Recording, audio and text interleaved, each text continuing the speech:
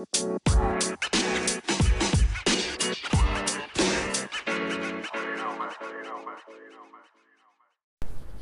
right, beautiful. Well, hello and welcome, Alicia, to Sharing Sacred Wisdom. Thank you so much for agreeing to come upon the show. Yes, thank you for having me. I'm so excited. Yeah, me too. We were just talking about how the physiology of excitement is it's exactly the same as nerves. And I could definitely feel that like rising up in me right now. Yeah. And I'm just like, it's excitement.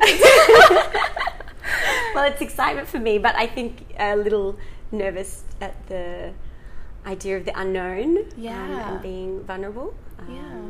But you were creating a beautiful safe space here for me. Yeah, for me as well, definitely. Yeah. That safe little bubble between the two of us. Yeah, it's amazing. Yeah. Well, thank you so much for coming on and agreeing to have this conversation. My pleasure. So Alicia, right now, I'm au pairing for her with her two beautiful children and her husband. And honestly, you have been such a huge inspiration for me when it comes to being a female role model, not only in your position as a mother, but as a woman. And one of the things that we've continuously kind of come back to is who we are as women and what kind of has shaped that for us in our lives. And so I wanted to dive right in with that theme and go into what have been like the patterns that you've witnessed or received in your life as a woman, and what has helped you shift that into becoming the woman that you are today? That's a really great question. So if I think about the women in my life, in my family, the ones that I grew up with and that I know, I think about my mom, and I think about her mom and my dad's mom, and all were extremely strong women, in the sense that they really held the family together. My dad's mum is a mother of 10 children, and they came over from Northern Ireland in the early 60s from a very hard time over there, and she was the matriarch of the family, and really ran everything and held everyone together. And when I see my mum's mum, not as many kids, just 4, which in these times is still a lot.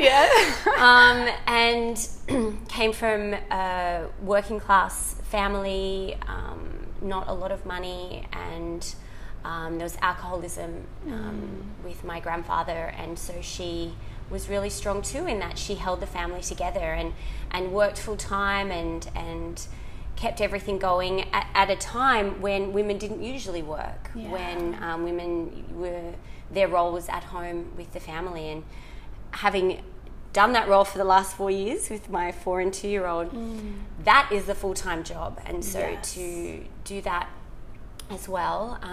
So then I think my mum saw that and then took the same patterns into her marriage and into her being a mother. And so it's amazing in one sense that there's that strength and that ability to hold the space for everyone else and to keep things going. She then became a single mom and had 4 kids. I'm one of 4 myself. And so she, I think we're all amazing, all of us kids, and really well-rounded, caring, compassionate people, and that's, largely due to my mum. So I definitely that lesson came along of compassion for me. Yeah. Well, I guess it was sort of ingrained in a way, and not being aware of it. But I think as I've gotten older, and travel is probably a lot to do with it. The work that I do, so I work in child protection and disability services, and working with kids, well, I have done for the last 10, 11 years, working with kids who have trauma backgrounds and have been removed from their families and are in the care system, and so really needing to have compassion and understanding and empathy for them and what they've been through, because what they exhibit is quite antisocial behaviours of aggression, of violence, of really pushing away. On the surface, that can be really hard to deal with and can be labelled as, you know, criminal or difficult or, you know, they're little shits or, you know, whatever, they need to be punished and these sorts of things. So really understanding the impact that trauma has on the development of the brain, on development of attachments, and how that then is the template, the worldview of the world. So these kids, what they're really doing when they're lashing out like that is saying, I need you, but I don't know how to ask for that. Yeah, I need something, you know, all behaviour has a function. And so having that deeper understanding in that context has really helped me to transfer it to other aspects of my life. And to understand that everyone has a story, everyone has a history, and we all have the same needs for connection, for love, for understanding, just to name a few, you know, so they're just finding that's the only way they know how to meet those needs. And just to bring it back a little bit to your mother, like, how do you feel like that sense of compassion and the perspective that you have now and the work that you do now, do you feel like it relates back a little bit to the women in your family and how they held it together and how they were capable of really witnessing their children's needs and showing up for that the best that they could? Well, and that's it, just doing the best with what they could. And I value that, but I've also seen over the last few years more and more as I just become more emotionally intelligent and more self-reflective, that it's meant that when things are hard for me, I don't reach out to people. I hold it together. There's this idea that you have to do it all by yourself. Exactly. Because the women before me didn't have that luxury of breaking down, of reaching out, you know, because either in that generation of my grandmother, you didn't talk about these sorts of things. You would never. There's no space for it. There's no space. There's no support. It's just judgment. So, you know, the fact that she was a working mother was scandalous enough, you know, but to say that they were struggling with alcoholism and you know, just I guess those struggles were probably so common as well. Like, women were probably all going through it. So it's like this idea of talking about it would have just been like, keep that to yourself. We're all going through our stuff, you know? Exactly. Like, why would you burden us with that? And then if the option of leaving was not there because there was no social security, and again, you know, you would be shunned in the community. Even for my mum, it was harder, but at least, you know, there was more social support in terms of money to buy groceries, you know, and to support her to pay the rent, those sorts of things. But still, you know, she didn't tell anyone when they got divorced. She was like, I just got to hold it together. I can do this. I can look after the things for myself. And now that I'm in a space where I have the privilege to be able to seek out that support, I just haven't had the tools to know how to. Definitely. And how do you feel like because I see you and I see someone who is so open and so sharing and so expressive. But I could definitely also see, I mean, even for myself, like, I've got so many layers to my being, and as much as people can perceive me in a certain way, I also hold my own conditioning, my own patterns that I'm working on breaking. And so when I see you, I see someone who does have really incredible tools when it comes to reaching out and sharing their story and sharing their feelings and their needs. So how do you feel like you've made that transition from not really having those tools to acquiring them and then putting them into practice? I think it's been a long journey. I could probably say there was a moment about maybe 7 years ago where I had, you know, so working in human services, working in child protection, it can be tough, and I'm sure a lot of people, if there's anyone listening who has done that kind of role, they know that you can burn out. You really need to access support and, you know, it's not a job where you have these tools like a hammer or a piece of equipment to. You're the tool. Yes. Your emotional your emotional self is the tool. That line between work and your own personal set of emotions is kind of blurred in a sense. Yeah. And so I did come close to burnout, and I sought support from a psychologist at that time, and she really helped me to identify where I was at in terms of my emotional intelligence, and that it was all right. I was able to reflect after the fact, but she really highlighted for me that there is a higher level of intelligence where you can be in the moment and experiencing a big feeling, and know what that is and be able to articulate that and then be able to express what your needs are in that moment. So I think from then I've kind of been on that journey, and sometimes I'm not being so great at it, but just having that awareness that is another level has helped me to have something to work towards. Yes. And having a partner, Damien, my husband, who is very emotionally aware, and also someone I look up to because he wants to strive to be better. Yeah. So he's gently nudges me along sometimes, and then is able to hold the space after a situation and say, yeah, let's talk about that. You were saying this, you did this. It was that was really great, like getting feedback, I guess, from him. So amazing, and him being quite energy sensitive as well. I guess it makes it easier for him to witness when you're going through something in that moment. Yeah, easier than for me sometimes. Exactly, yeah, and that's what's so beautiful about it, because he is capable of being that mirror for you and encouraging you into stepping into, okay, so right now you're going through something. What is it that you're experiencing? What are your needs? And how, because he strives to be that better man constantly, it's how can I show up better for you in that moment.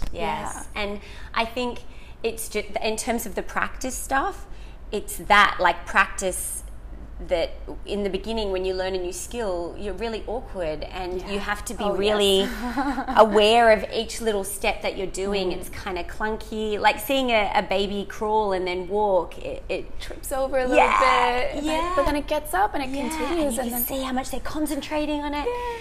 So that it's been that kind of process where it hasn't come naturally, so I've had to be really present in the moment and be saying to myself, okay, you're feeling this, articulate this, try different ways of expressing yourself, and just doing that again and again, and keeping on practicing. And that's so incredible, because I see you with your kids and with your children. You are so, so, so amazing when it comes to, once again, being that emotional mirror for them. Like they're 2 and 4 now, and so they have, of course, very little understanding of what they're experiencing emotionally and how they're being affected by the energies in their environment. And I just see you showing up, and whenever they're upset, of course you're there physically for them, but you're also there to ask them questions or to tell them, like, right now you're tired or you're frustrated, that must have been scary, like kind of just helping them have a better understanding of what it is that they're experiencing and why they might be experiencing it. And I'm just wondering, so because you are working in social services and because you've had to work with so many children that have experienced trauma and kind of have these behaviors that you were saying can be labeled as troublesome or even criminal sometimes, but not associating that behavior to who they are, instead of kind of witnessing it and witnessing the needs that are behind that. Do you feel like, first of all, what really got you into that line of work, and how do you feel like that influenced who you are as a mother? Hugely, I have to say. It just seemed that, of course, I would go into human services. It was never really a choice I feel like I actively made. And I think a big part of that is, the role of women in our society and tending to go towards those more caring, nurturing fields. So I feel like part of it was happening around me as I was conditioned or socialized to take on that sort of work. And, uni studied social science, and from the beginning was I started in aged care and then working in mental health and disability services, even overseas doing that kind of work, always with people. And then when I came back to Australia in 2009, I was just looking at different jobs, and this just really spoke to me. The organisation and its values and what it was doing. I thought, well, I'm up for a challenge, and so I sort of dived into that. But then thinking about it as how it's influenced me as a person and as a parent, as a mother, hugely. And partly because of what you said, seeing, what is driving those behaviours, that kind of empathy and compassion that you need to take with the kids who have trauma history and quite complex needs and challenging behaviours. You need to see past that, because otherwise they just push your buttons and you just can't manage. And then part of my role within that organisation after a couple of years was less working directly with the kids and more training staff. So training staff in therapeutic crisis intervention, which is essentially about giving workers tools and strategies to hold the space for a young person who doesn't have the emotional regulation skills to manage their own emotions. So exactly like you see Charlie, my 2-year-old. Yeah. And to an extent Finn as well, he's still learning these strategies. They have a big feeling and they're completely overwhelmed. Yeah. And they need their world. us. Yeah, they need us to co-regulate. That's what I'm doing when I'm giving her a hug, when I'm helping her to calm down, when I'm identifying her feelings in that moment. I'm helping her to co-regulate. And when that happens over and over and over and over and over, then eventually she internalizes that, and then she has the skills herself to do that. So even though at work it's understanding things from a trauma background, it's coming from that same perspective of curiosity, of acceptance, of empathy, and really role modeling your own self-regulation skills. Yes. And not getting caught up in the whirlwind of theirs. So skills in that as well, like how do I not just Exactly. explode? Allow it to become your own frustration. Yes. Because it's not always going to turn out perfect. It's not always going to work. Like, it's not because you have the skills and you have the tools that the child will necessarily respond in that moment, because they're still going through their own stuff. Exactly. And they're in their own world, and as much as you want to help them, that's not always accepted. No, definitely not. Sometimes it's just holding that space and knowing when my buttons are being pushed and having an awareness of that. So all of that is part of the TCI, the therapeutic crisis intervention that we train. And because I trained it for years and years, and over and over again, it's really, and I believe in it. I see how it works. I really feel passionately about that therapeutic approach with kids with trauma backgrounds. That the sort of more punitive authoritarian approaches is not helpful when these kids... It's what got them there in a sense. Exactly. That I use that a lot with my kids. And I think a lot of people, if anyone knows the TCI, I know I can speak for some colleagues that I have who have kids or family, or even in the training room, new staff would come in and they'd have their first day of training, and then they'd come back. So it's a 3-day course. Yeah. Come back. I was TCI and my husband yesterday. I was going to say, you could definitely apply that to literally anyone in your life. Yes. I mean, not to treat everyone as children, because sometimes people can get a little bit offended by that. Yes. But still, it's a way of showing up, you know, and being there and holding space for people. Exactly. And from a curious perspective, I think, from an understanding, accepting perspective. Because like I said before, everyone has their story. I don't think that people, I would assume, and certainly this is my experience with the kids I've worked with, there isn't joy in that space for them to feel so angry and fearful. It's not something anyone aspires to. No, definitely not. They're not wanting to be like that. They're not wanting to push love away or to be angry and frustrated and hateful almost, because it does get to that point where they hate people. They hate the world, because that's the mirror that they've gotten back from their parents and from their environment. And no one wants to be in that space. But it's like, when you don't have the tools for it, then how do you work your way out of it? How do you gain the understanding that the world is safe, that people are safe, and of course it's not, the world and people are not always safe. No. But there is that safe space that does exist, and it can be really, really difficult for anyone, especially people coming from a background of trauma, to be able to reformulate their perspective on the world to a place where they feel love and joy. And so it is so important to have people like you and the people that you train to be able to understand their behavior and to not respond the way that they're used to people responding, because that's the thing. It's like their behavior gets them that confirmation. You know, if a child is constantly full of rage and really like not even poking at you, but like punching you, going at you strongly, your initial instinct will want to be to like either push the kid away and be like, you know what, I'm just not going to deal with you, and fully reject them, or to be aggressive back. And that comes in and confirms their idea of the world, instead of when you show up and you accept the fact that they're in that space, and instead you come in lovingly and compassionately and wanting to understand them, and even helping them understand themselves, like that. If that continues to happen for them, like that's how shifts happen. That's how people become happy adults, from even coming from backgrounds that would have brought them to a place where they wouldn't have had the tools to be happy adults. Exactly. And the more we know and learn about how amazing the brain is at adapting and then readapting, because in the past it was this idea of,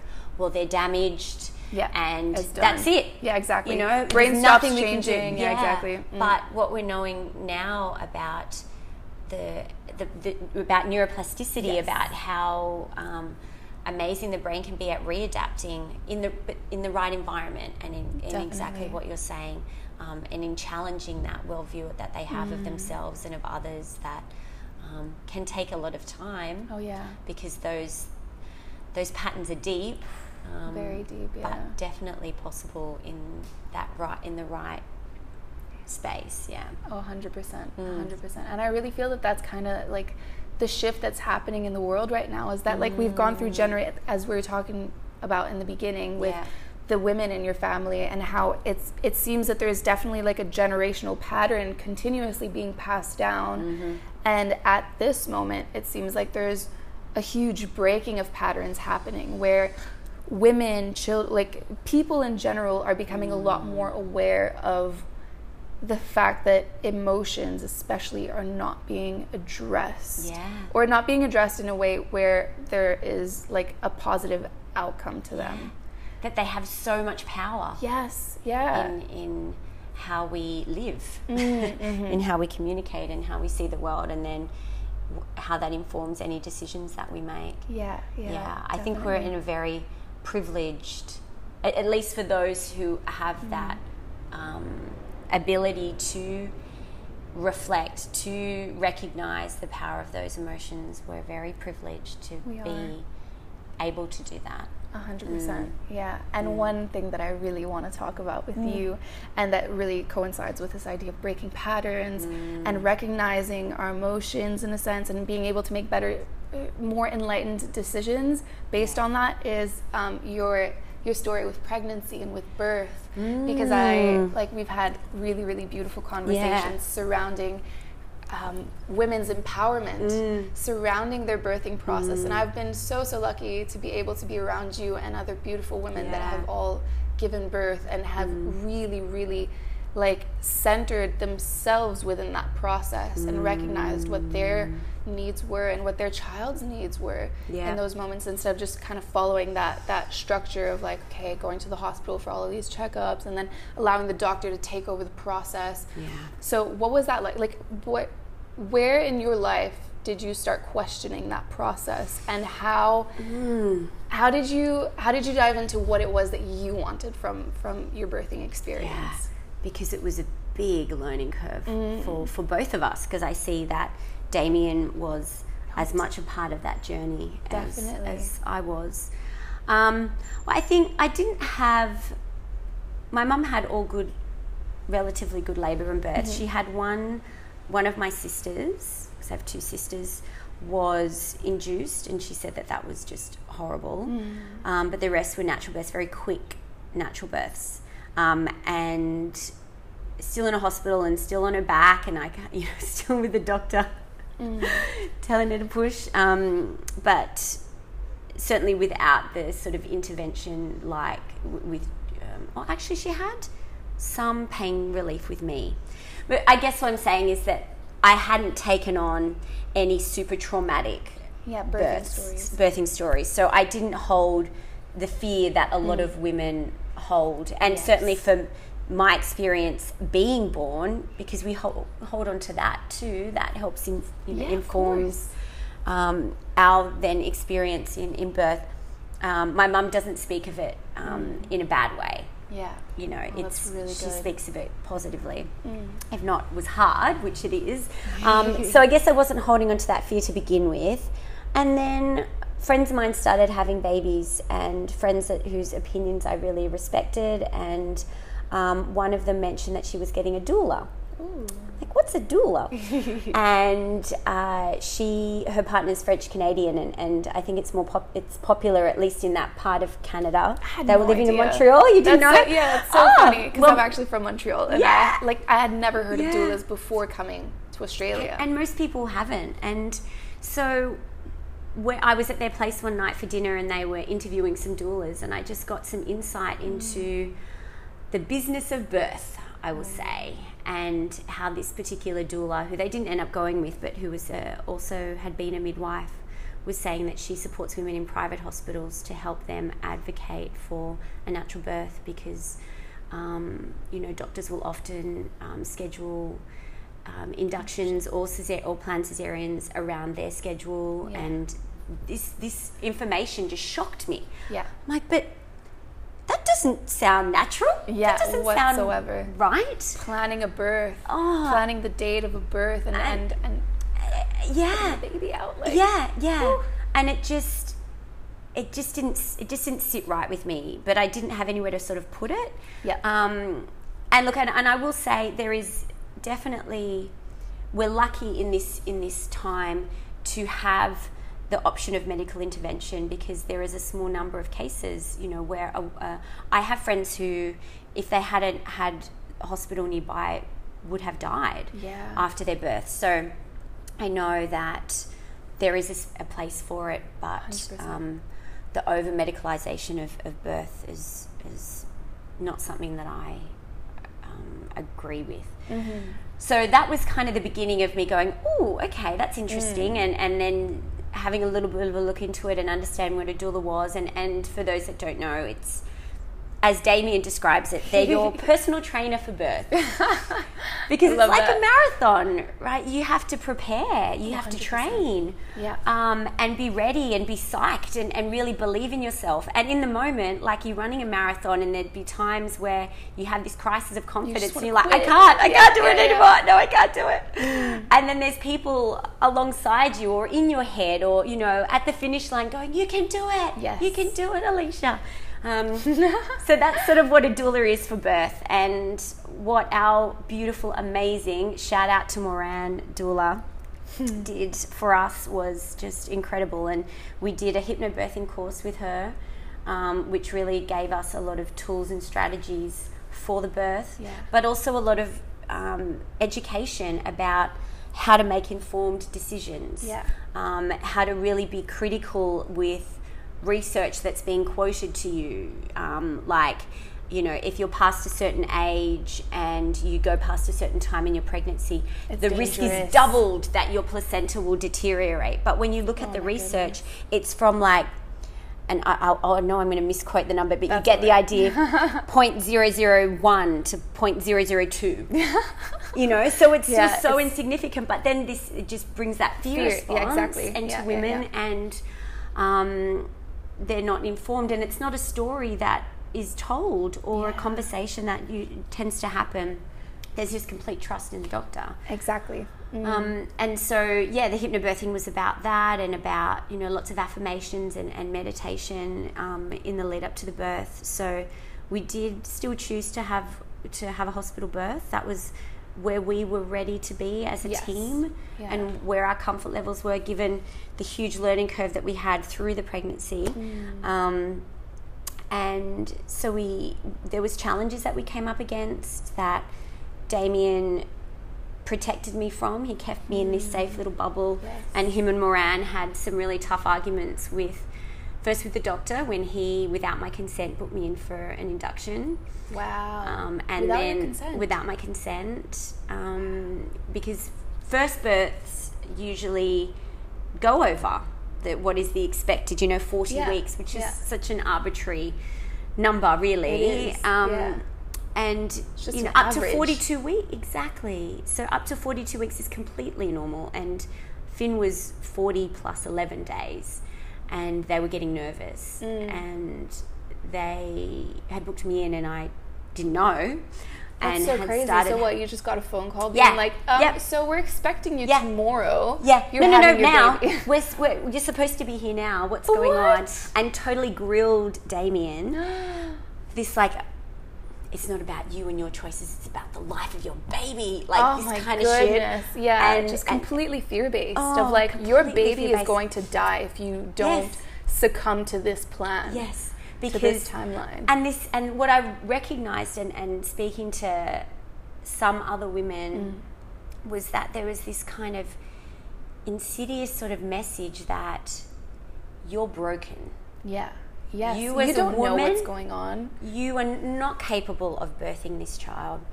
And they didn't say those words, but just little things. That's the underlying message, though. But I can, as I'll the be doctor, your savior. Exactly. You'd be completely lost without me and what I have planned for you. And so I had an amazing birth, and I laboured at home for most of the time, and it was fucking rough. It was hard, but so was running a marathon. And Damien says, if someone were to say to you, I just ran a marathon or I just did an Ironman, you'd be like, wow, that's amazing. You've trained so hard. That's so cool. But if a woman's like, I had a completely, intervention-free birth, they're like, oh my gosh, that's terrifying. That's terrifying. Are you crazy? But I could see that the way that the system sees birth is that, so the medical model is great for when people are sick. Yes. When people need intervention, when they need help. And in some small cases, like I said, women need that intervention to keep them safe, to keep them and their baby alive. But not most. Yes. And the way that the medical model has kind of taken over birth, and when you look historically, is just awful what was happening to women, where they were completely drugged up, kept in hospital for days, their babies yanked out of them and kept separate from them in another room. Yeah. And all of that just goes completely against the natural way. Yeah, everything that is natural when it comes to birthing. Yeah. And so how do you feel like you was it through the doula that you were capable of really reconnecting to what birth should be like? Yeah. Because in a sense, I can fully see how, and I'm really lucky because I've had these beautiful examples, and comparing what the medical system does versus what a natural or a much more natural birth looks like. Yeah.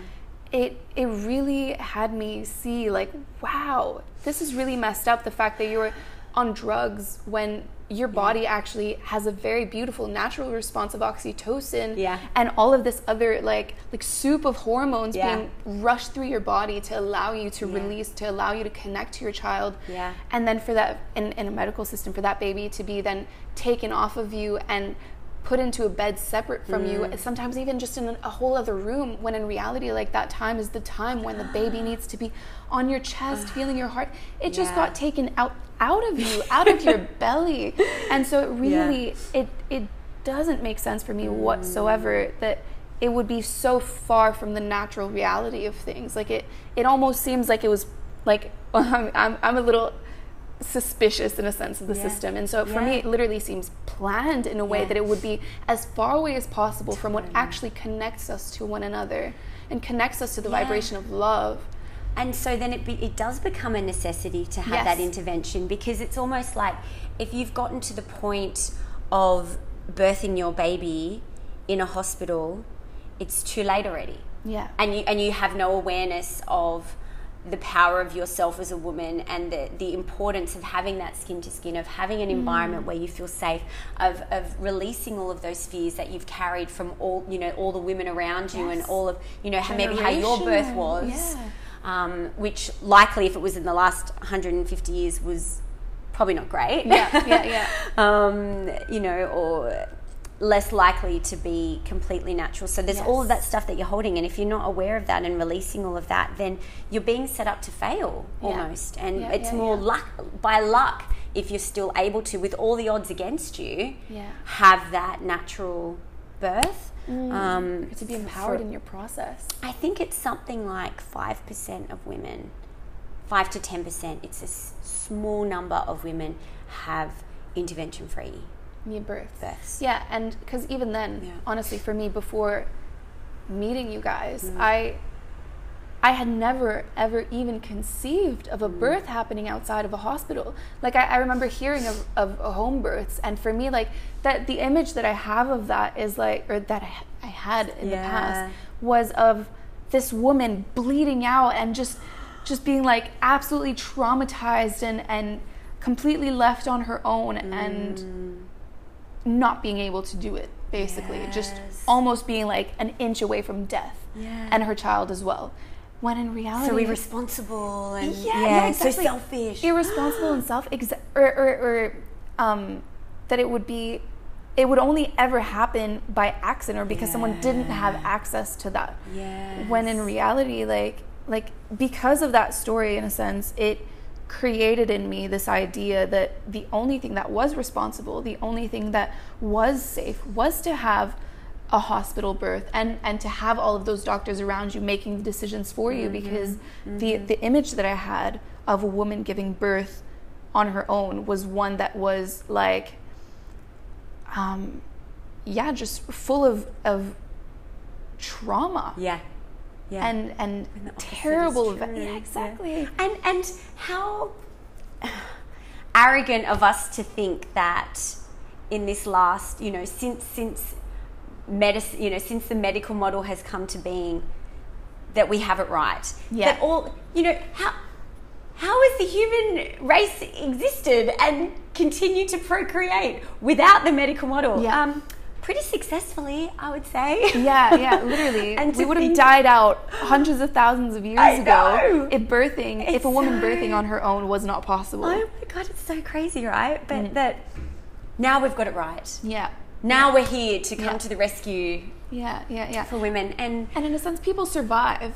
Like, children probably do survive more than if there were no medical system. But at the end, we're all so fucked up emotionally because we don't have that initial connection with our mother, and that there's actually so much more trauma being induced in that birthing process, which is such a huge part of our lives. Like, our entrance into this world is a hugely as much as it's probably even more impactful because it's so ingrained into our unconscious mind. Hardwired in there. It's hardwired in there. We do not have, we have very little access to it when it comes to rewriting that narrative. So it's like that first story that we have coming into the world is actually hugely impactful when it comes to the way that we create bonds with one another. Exactly. Like, it's, I can really, really see that this new generation of mothers who are taking that birthing story into their own hands and into their child's hands as well. Because I'm sure that if that child could speak, it would 100% say, I want to be with my mother. I want to come out into a slightly dark room and just be held by my mother as I cry. I just want to feel safe. I want to feel held. I don't want to be rushed out of the belly, put into this room separate from my mom and not feel her with me because she's on drugs. And how that then, those drugs interrupt the natural flow of hormones that start the letdown and breastfeeding, all of that stuff. It just makes it that bit harder. And I've seen women who do have positive birth stories of where intervention at the time has been necessary, or they've planned for that intervention. And as I had my second child, and just talking more and more to other women about their birth experiences, what I've realized is that it's not about having the birth that I had, or the some people who have had home births might think, oh gosh, to be in a hospital, no way. And so it's all about where, in my opinion, where women and their partners and the mothers or the women that they're going to have around them in that birthing experience, and the people that they choose, like a doula or a midwife. Because with Charlie, my second, I was at the midwife program, and I had my doula again around there. That it's about being informed and empowered. And if you being informed means that you choose a certain way, then that's amazing. Then you feel that empowerment no matter what way. But to feel that you're broken, that you're incapable, that there's only one way, and that includes intervention. Otherwise, I had a friend whose doctor said to her, this baby's not coming out. It's too big. It's too big. You can try, but we're going to need to have a cesarean. That's ridiculous. Is what a doctor said to her. Yeah. And that's not the first woman I've heard tell that story. And maybe there is a small percentage of women out there in the world who maybe have something with their pelvis that in the past may have died giving birth. But not that many women, really.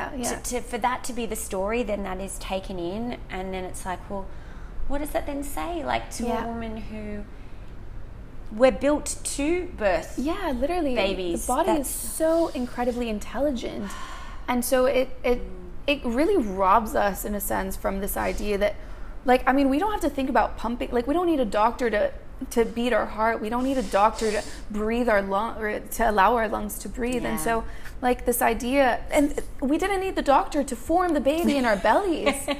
So it's like this idea that the baby would grow in our stomach, and then that we'd be able to do that, but then wouldn't be able to birth it. It really, like, there's so much dissonance in that. Totally. There really, really is. But with part of my learning was really taking on that belief that I am capable of the birth, and that it's, in the one sense, it is just going to happen. And my I had a few affirmations that I would tell myself a lot, and that were stuck up all around the house in my pregnancy. And one was about my body and my baby know what to do. Yes, was one of the affirmations. But it's you're required to be in a certain almost meditative state to switch off the chatter, to allow your body to do that. Because if you've got the chatter and you have that fear, what that fear does to your body is it tenses everything up. It stops the flow of the oxytocin that brings on the labour. It stops that. That's why we often see labours that slow down or stall, and then it's like the baby's heart rate's down, we've got to get the baby out. But when I've heard stories of women who in those experiences have switched back into that emotional brain and had people around them that have been like, help them to be calm, help them to almost meditate, or be like with hypnobirthing, be in that kind of hypnotic state, then the body takes over again, and then it knows what to do. But if there's we watched a lot of videos when we were in our first pregnancy, and just ways of learning and hearing stories of birth. And someone was saying, how would you feel if you went to go and do a poo, and there was, all the lights were on, the door was open, there was a doctor in there, people are coming in and out, how are you going there? You doing well? Is that going to be a very successful poo? No, it'll probably take you an hour and a half instead of 5 minutes. Yes. You're just going to, oh my God. Oh, there you are. Oh, no, I'm still trying. So it's very similar with birth. And having to give yourself that space to release the baby. 100%. Yeah, and that makes so much sense then, that women would go through 12-hour birthing process, or even more than 24 hours, because there is all that fear and that holding on, in a sense, because there's this idea that you can't push through, that it's going to be so hard and so difficult and so traumatizing to go through that, and that you're needing all of this help, instead of really surrendering. And I mean, I haven't gone through birth, so I don't actually know what it feels like in that moment. I'm sure I'd be probably quite, maybe not excited, maybe not nervous, but excited. But like it would be difficult. But then the being supported, I'd want to be supported into further surrendering into the process instead of feeling like I needed more medication or pushing harder, like really kind of like this masculine approach in a sense, instead of having like that beautiful feminine approach of just like, okay, relax into it, breathe, trust that your body knows what it's doing, trust that your baby knows what's happening, and that this is a beautiful dance. It is. And that all of it is unfolding, and all you need to do is just be there and hold space for it. Yes, exactly. Said so well. And that your baby, they know what to do as well. Of course. They're playing their part. Of course. In this dance. They've grown from tiny little cells I know, right? into full human. I know. So of course they know how to make their way out. Yeah.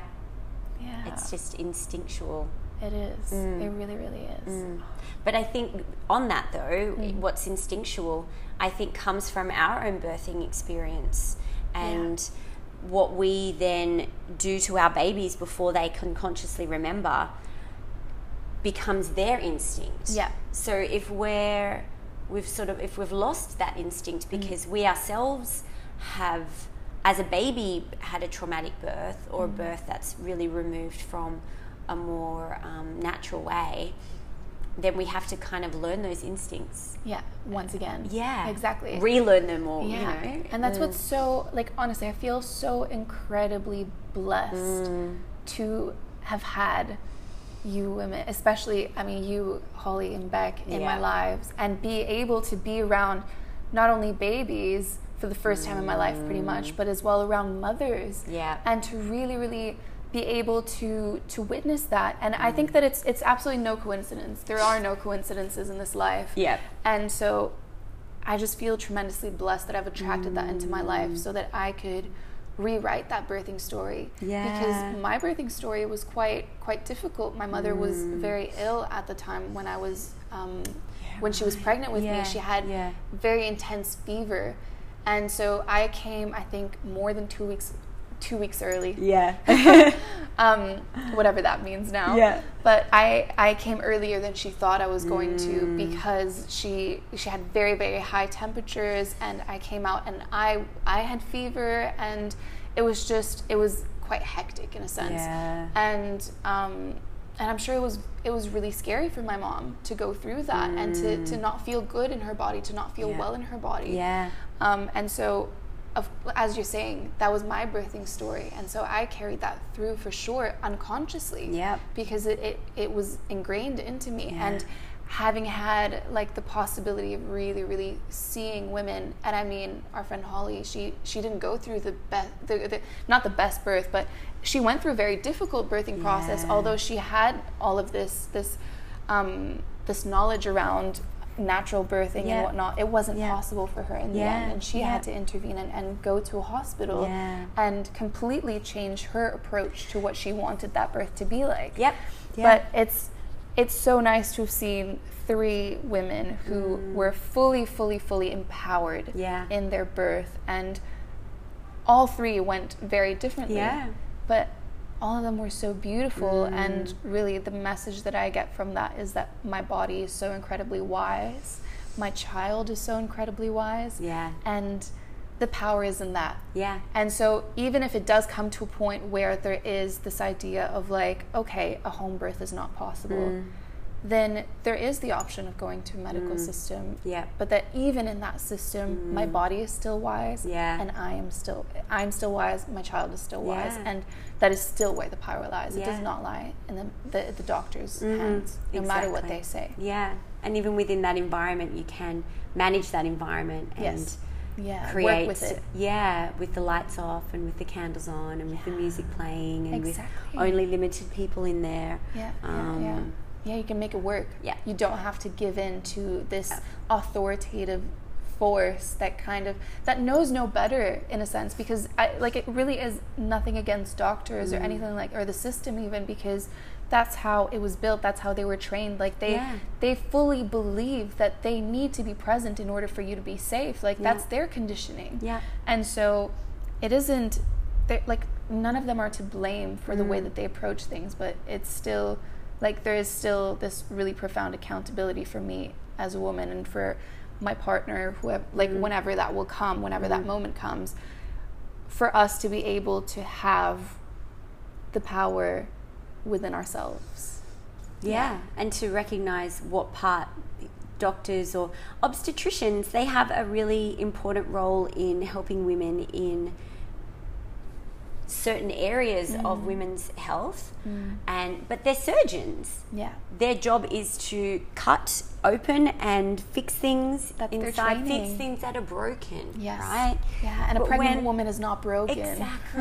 Exactly. When, like our friend Holly, that was a route that they needed to take, and they were empowered in making that decision, and they listened to little Yuka and to themselves, and that was what needed to happen. But when in the hospital that I had Finn, the cesarean rate is 70%. And so there's something wrong there.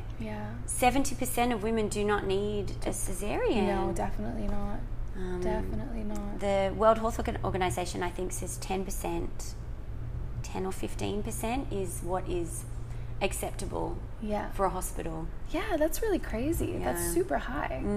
That's super, super high. And I really wonder why. Well, what are the messages that this is a private hospital where the obstetrician is the lead person in the surgeon is the lead. Well, it makes perfect sense. It's just that's the framework that they have. There definitely is such a huge need for a shift in that.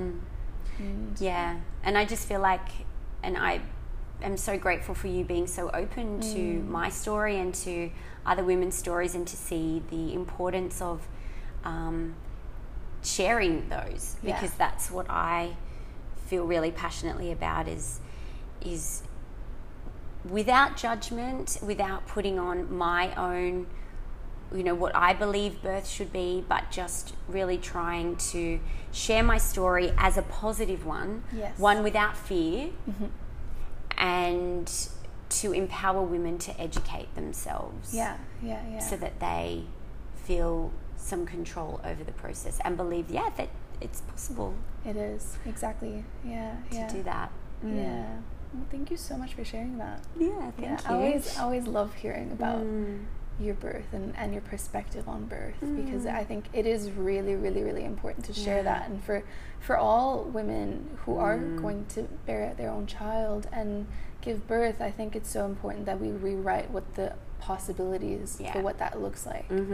Because there are alternatives. There really, really are, and your birthing process can be so beautiful, so empowering, and so natural, and be amazing. Without there being any kind of fear surrounding it.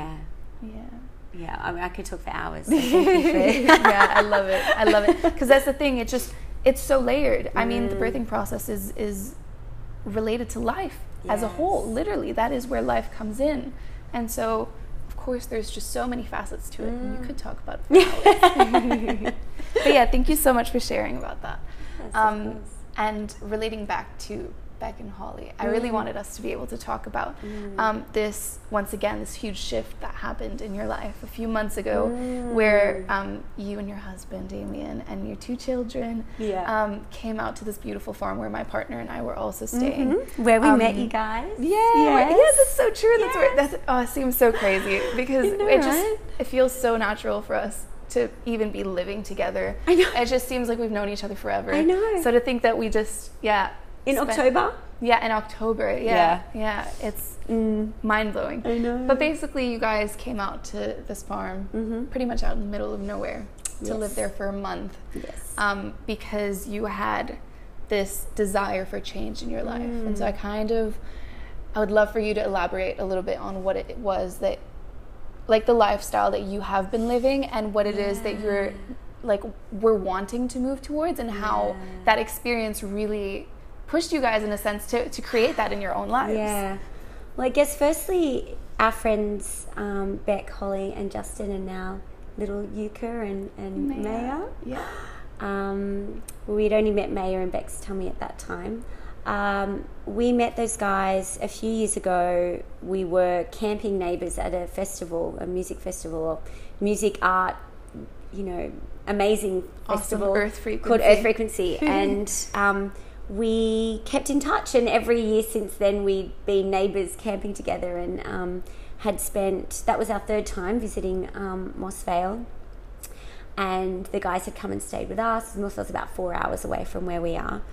And we just, in times before that, we just found such love and acceptance and peace there. It's just, there's magic in that place. Oh, 100%. And in those people. And so when we had decided that Damien was going to take 3 months off, so I've been off on as the stay-at-home mum, as the domestic goddess. Hell yeah. Oh, I love that. Since I had Finn, who was 4 just in December, just a couple months ago.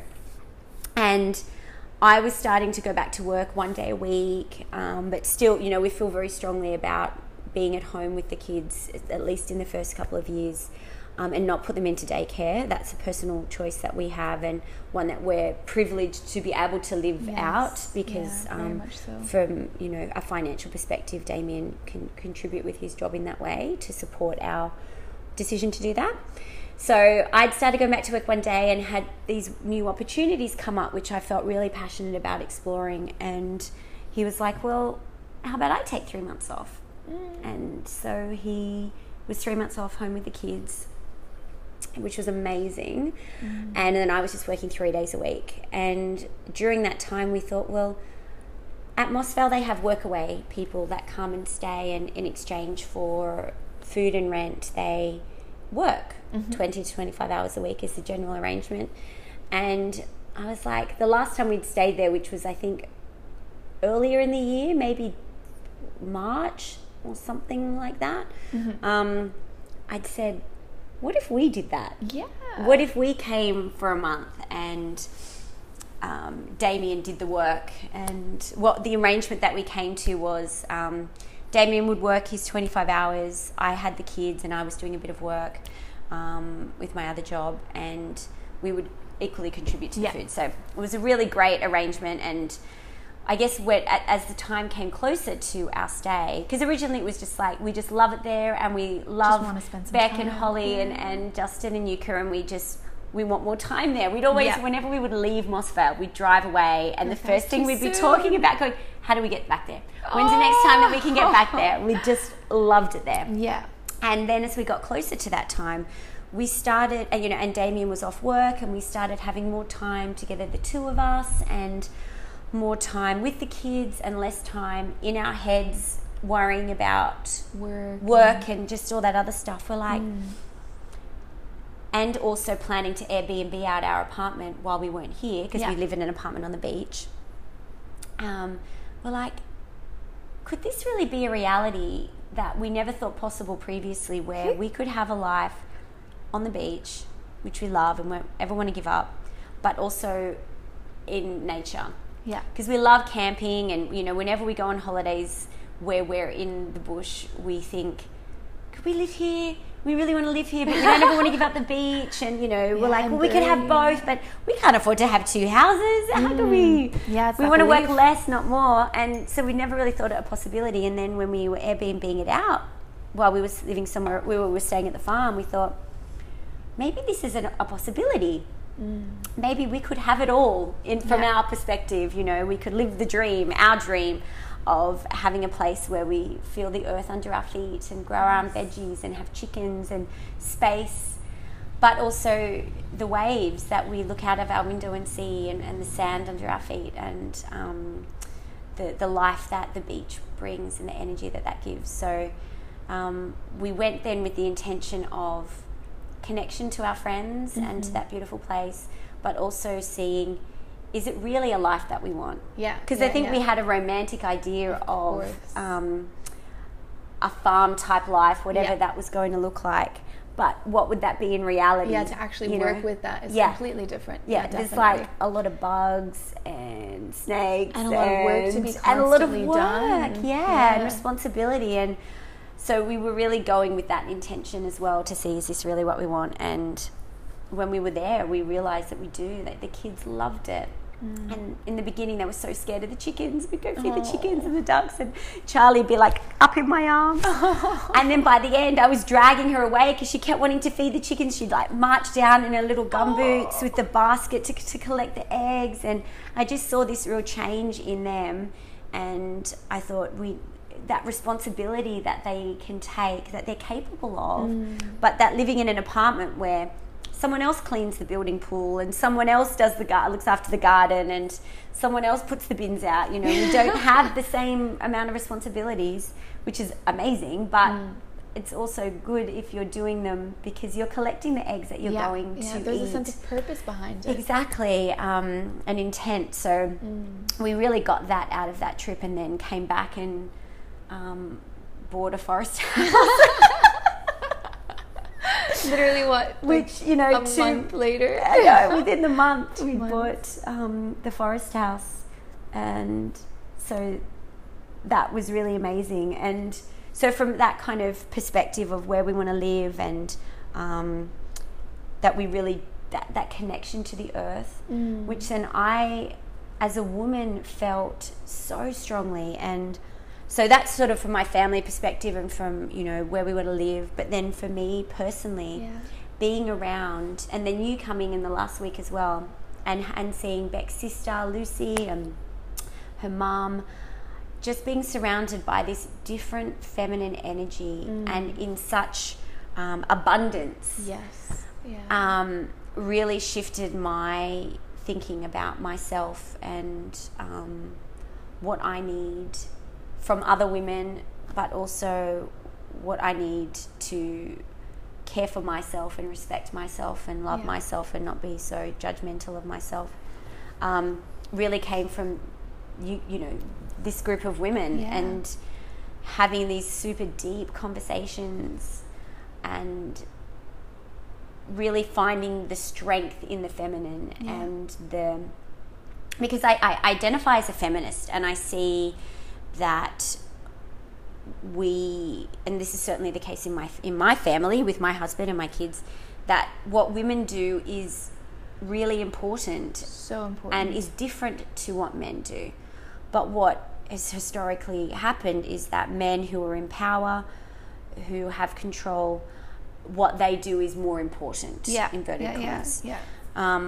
And that women's role in the family, in the community, in society is not of as much value because there's money. Or it doesn't. Exactly. So my belief is that for me personally, what I do as a woman in being at home with the kids has as much value as what a Damien's role has. Perfectly complementary. One could never, one couldn't exist without the other. Yeah.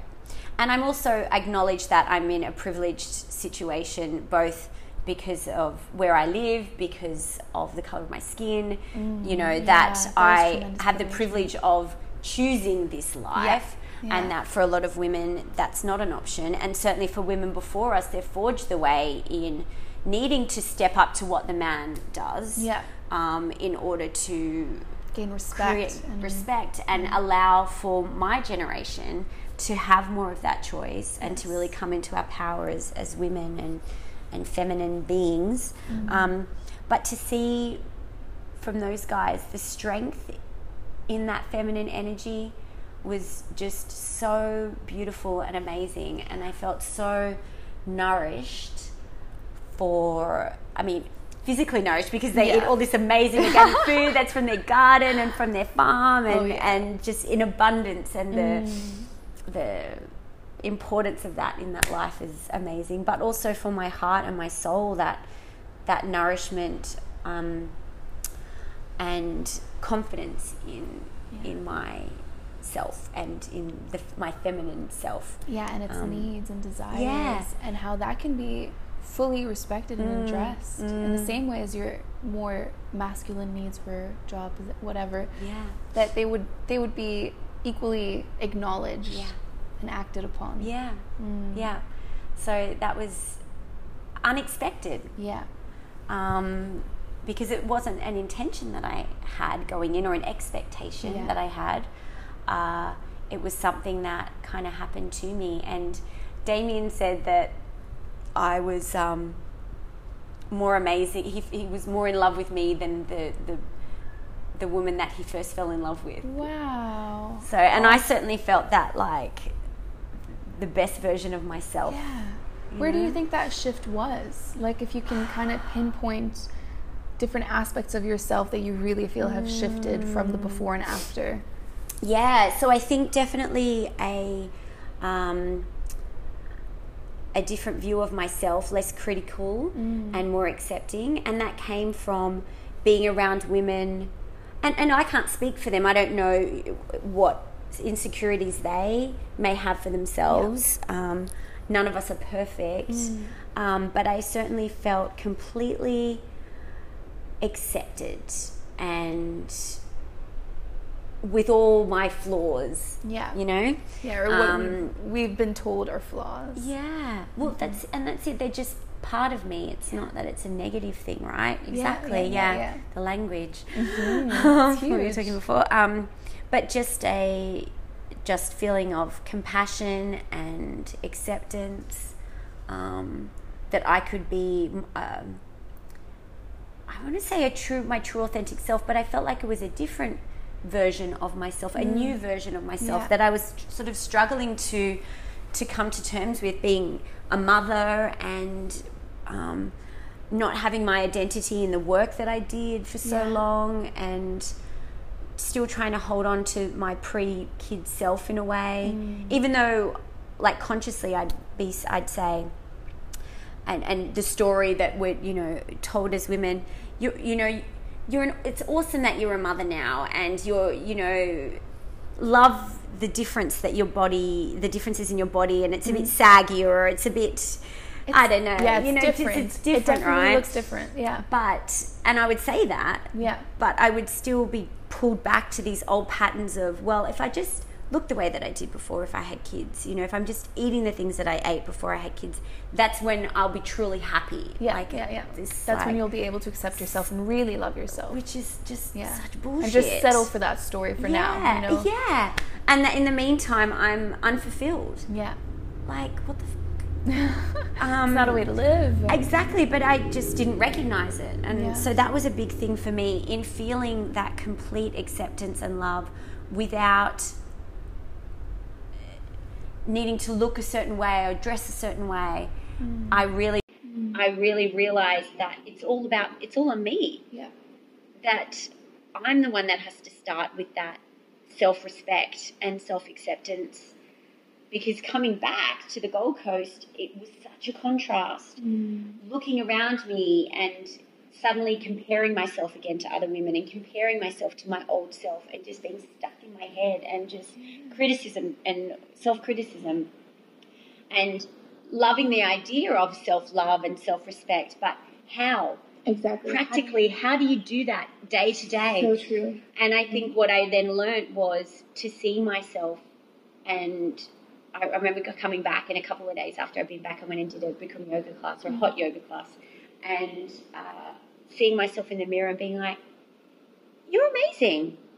Look at this body. Look at what it has. Look how it has served you, as in the reflection of me in the mirror. It has served me so well. It has carried and birthed my two beautiful children. It has taken me around the world. It has taken me to all these amazing places, and I've done all these amazing things. Like, that's how I respect myself, by telling myself that. Yeah. And then, as an extension of that, by being mindful about what I eat, respecting my body enough to put into it things that are good, things that are nourishing, not things that will make me skinny again. Exactly. Or things that will restrict me and make me miserable. Because that's the thing as well, is that sometimes the intention that we have behind what we eat is the effect that it has on not only our physical body but our emotional body. And so if you're eating healthy, but in a sense you're telling yourself that you're eating healthy because your body is not acceptable the way that it is, you best believe that that's not a healthy habit. Exactly. The healthy habit is actually, like you're saying, having that love for your body, witnessing how incredible it has been and how incredible it is today, now, in this moment, and how it will continue to be good to you because you are good to it. Yeah. And having that relationship of love and acceptance is so much more powerful than it could ever be to force it into submission, force it into a state that it's not in. Yeah, because then there's just imperfection, which is seen as not acceptable, or that I'm always striving for something else. And then in doing that, like, my head is always into that future. Yeah. Instead of being in the moment now. The future in the past.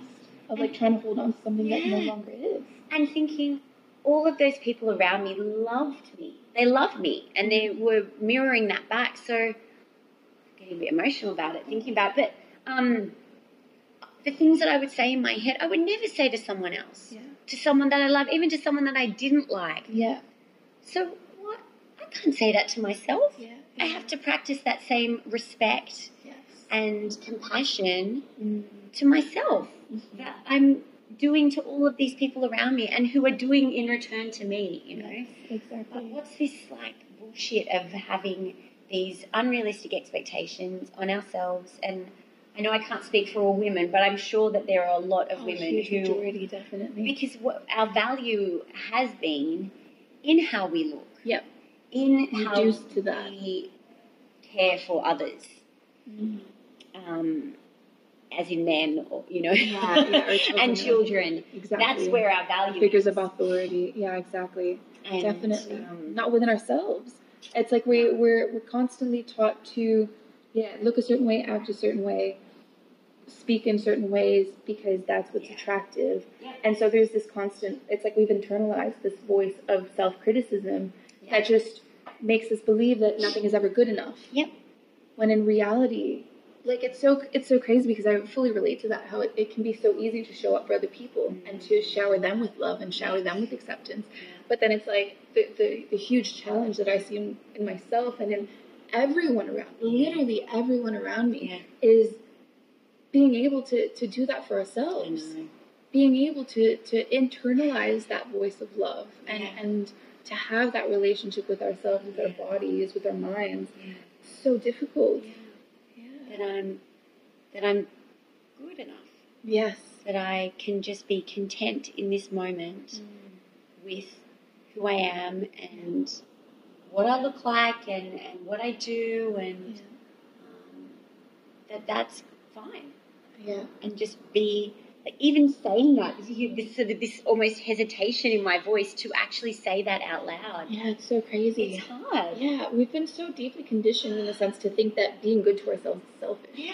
Yes. It's so crazy. Like, I mean, just listening to people talk or the body language even, it's like there's this huge resistance towards self-love. It's like this idea of like, oh, I don't want to brag, or I don't want to be cocky, or I don't want to sound ridiculous.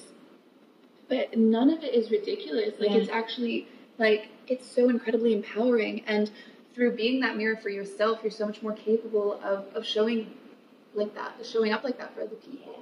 Yeah. It all starts from within. It really, really, really does. But going back to that intergenerational stuff that I carry as a woman in my family, that's not what the women before me would have done. Yeah, you know, they were martyrs almost. Yes. It's victimhood. Yeah. And how then, if the role models aren't there, and I know I can't speak for all women, and certainly culturally there's a lot of influence that we... It's collective. Whether it be ancestral or societal, all of it, it's in the collective. Yeah, exactly. But I'm sure that my story is not a unique one. That's why it's so powerful to share. So powerful. Because I think if you recognize that, and that you're not just this passive vessel that has had experiences and therefore you just are, but that you, to an extent, can, by understanding those experiences and what has been put onto you or in you from your mother and your father and their mother and their father and all of her ancestors, that it is possible to make those shifts. Definitely. With in the right environment, with the right people. Yes. There's a lot of factors, because I certainly don't believe that it's possible for anyone to make the most of the situation, for anyone to be a successful inverted commas. What is success? That our history and, potentially trauma does limit, in a sense, our especially our choices tools, and the tools that we have in response to our traumas can definitely limit us in our ability to decide for a free and empowering life. Definitely. Yeah. And for sure. Yeah, You've been just such an inspiration surrounding that, honestly, because, if there is one theme for this conversation that I see is really, this theme of shifting and of growing out of old patterns and stepping into, the best version of yourself and witnessing and having appreciation for where it is that you come from, where it is that you came from, where you started off, and seeing that wasn't fulfilling, this desired life of really being free within yourself, to love yourself, to love others, and to live a life that is fully nourishing in every way that you know that you could be nourished. Yeah. And it's just so incredible for me to be able to have that example in my life too. And I'm just in such awe of you and Damien because the life that you live is a huge inspiration. Yeah, to me, he's my partner, and it's just it's really, really incredible to be able to share this amazing new chapter of your life with you guys. Oh, it was such perfect timing. And look, and thank you. That is really lovely and means a lot. And for you guys, you create that space for us to really realize that there's some awesomeness here. There's so much awesomeness here. Because, we can, and again, like we were saying before, that feeling uncomfortable about being confident and boasting. Yeah, we're doing all right. We're pretty cool. More than that, that is so mild compared to what it could be. Because you guys are doing freaking awesome. What you are doing as parents, as partners, as humans in this life is just really, really, really amazing. Really amazing. That you guys say that, and it means so much, and that you are observing that and also coming into our lives where, at this time where there is all of these shifts and these transitions, that without you here, without the people that we would trust to be in this space and to be part of our children's lives and to have influence over them, would be a little scary. Yeah. I think, like me going back to work a bit more and thinking, well, who am I leaving my child with? I know who I'm leaving them with. She left with Jorge this morning with a little so happy. She was marching off to go and get a smoothie with Jorge. Bye, Leela. Bye, Mama. Just like that. Just, my heart just bursts with all the emotions, with love, with excitement, with trust. Yeah.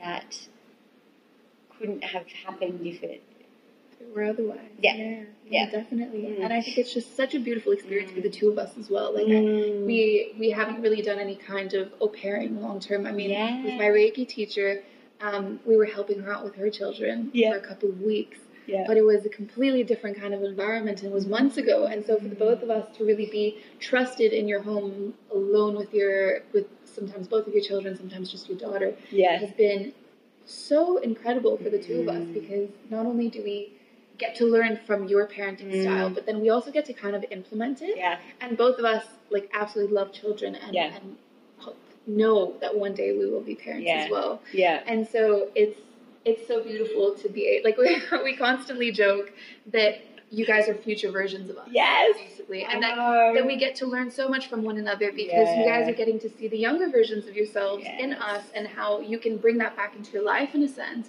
And we get to be fully inspired and to soak in so many teachings around what it is to grow in a long-lasting relationship, how it is to really be anchored into your individuality and to your needs and what you want your life to look like and how to be able to create that dream and being a parent. There's so many things that could go on forever, honestly. I'm like, this list is getting long. But it could literally go on and on and on and on because it really is like that kind of beautiful exchange where it's just so nourishing on a soul level that we get to be there for one another and to be that reflection in each other's lives. Because that was the other thing about being at Moss Vale and why you guys are here now. Yes. Opening us up to having someone live in our space. Oh, yeah. Having an au pair, having a workaway person. That was never on our radar before. Yeah. And partly we had lived in a smaller 2-bedroom apartment, so it wouldn't have been possible with the kids and for everyone to be in the space. But that it just never occurred to us. And I kind of felt nervous about what would it be like to have someone else living in my home. Yeah. But being at Moss Vale, and for us being those people to hold back and just how lovely they are in opening up their home. Like I instantly felt at home in that home. Yeah. And this kind of exchange of just love and a space and, food and us hanging the washing out for each other and just immediately fell into this beautiful dance, I guess, if you like, of living in another space. And then meeting Jorge to begin with and then meeting you later on in our stay and being like, wow, it's not just then about bringing someone into our home to spend time caring for our children or doing the dishes or, the laundry, but that there's so much that we can exchange on a personal level that really we left there and we bought a forest house and we started looking for a workaway person. And just amazingly the way that things worked out, you guys were the first people to stay with us. And you've set the bar high. Yeah, that is for sure. I'm so happy about it. I mean, 100%, I fully believe that you two would, without a shadow of a doubt, attract only amazing people. But definitely, I think both of us really witness how privileged we are to be, the first ones to kind of share that space, to share that experience with you guys. Yeah. Because I do, not to be cocky, but... Well, yes, to be cocky, please. Yes. Yeah, exactly. To be quite proud of how we are in that role, in a sense. Yes. Like, I really do see that there's so much quality that we do bring to the table. Totally. And that is constantly reflected by the people that are hosting us. Yeah. And I'm really, really happy because the bar should be there.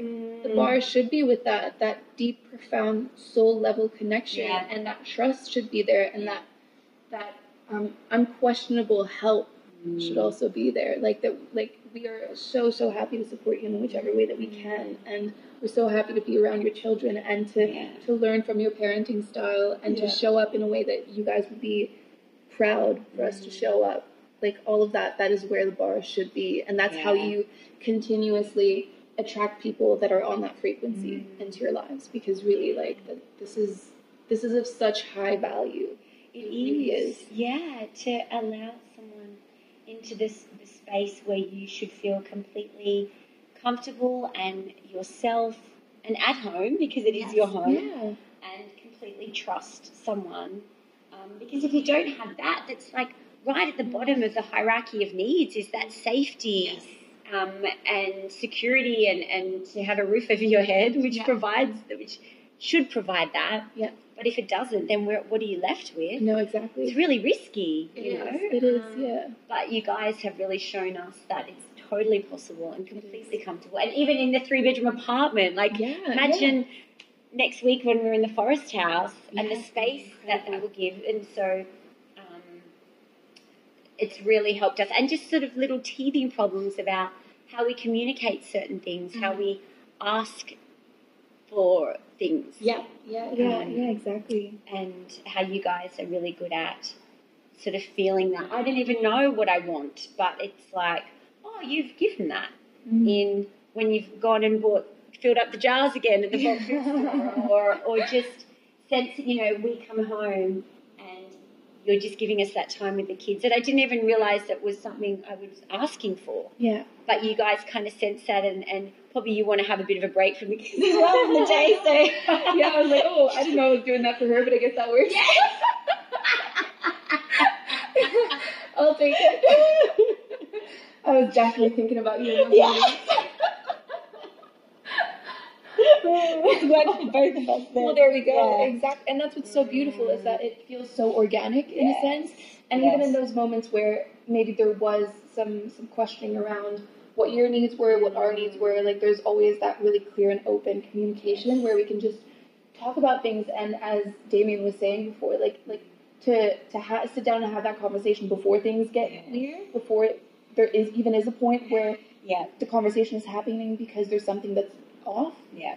To just have that openness to be able to be like, okay, let's sit down and let's just talk about how everyone's feeling. Is there anything we can improve on? Yeah. That's so amazing. And that's how you have that, any kind of relationship where you're sharing close space with. Like, Jorge and I are going to be moving soon-ish. Yeah. And more than potentially living with flatmates. We can't really afford a place for ourselves in Europe.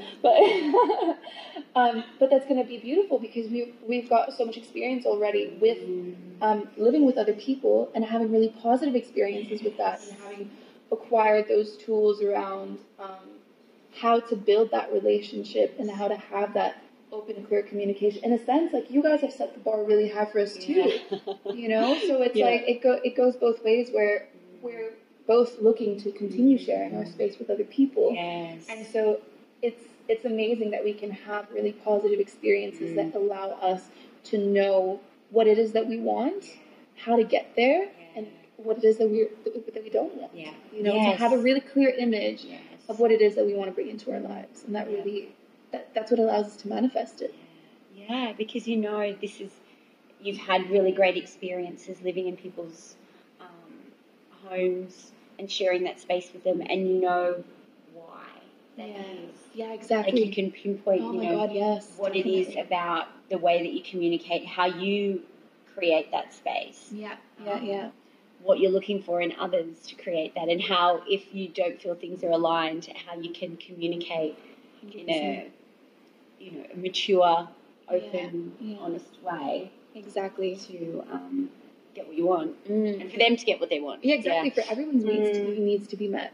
Like having traveled in Australia for a year now, and mostly, pretty much always living in other people's space, whether it be in a larger community or in people's homes, really taken the time to kind of list out in my head what are the things that, for me at least, work, and what are the things that don't really work, and how to address the things that don't really work, or how to know when a boundary has really been crossed and it's just time to, maybe not crossed, or just whenever it's time to move on, or whatever that is. I really feel that I've been so incredibly blessed to have those experiences that have allowed me to gain the tools that I have now surrounding how to share space and how that I can show up in a way that allows for that space to be created. Yeah. It's been so special. Yeah. So special. If you're in that, then you influence that. You have the power to influence that. And any kind of dynamic, you are where it starts for you.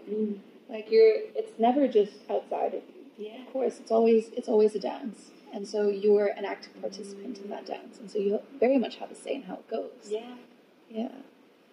So we've been talking for a while now. And it's just, but at the same time, I'm like, I could just keep on going.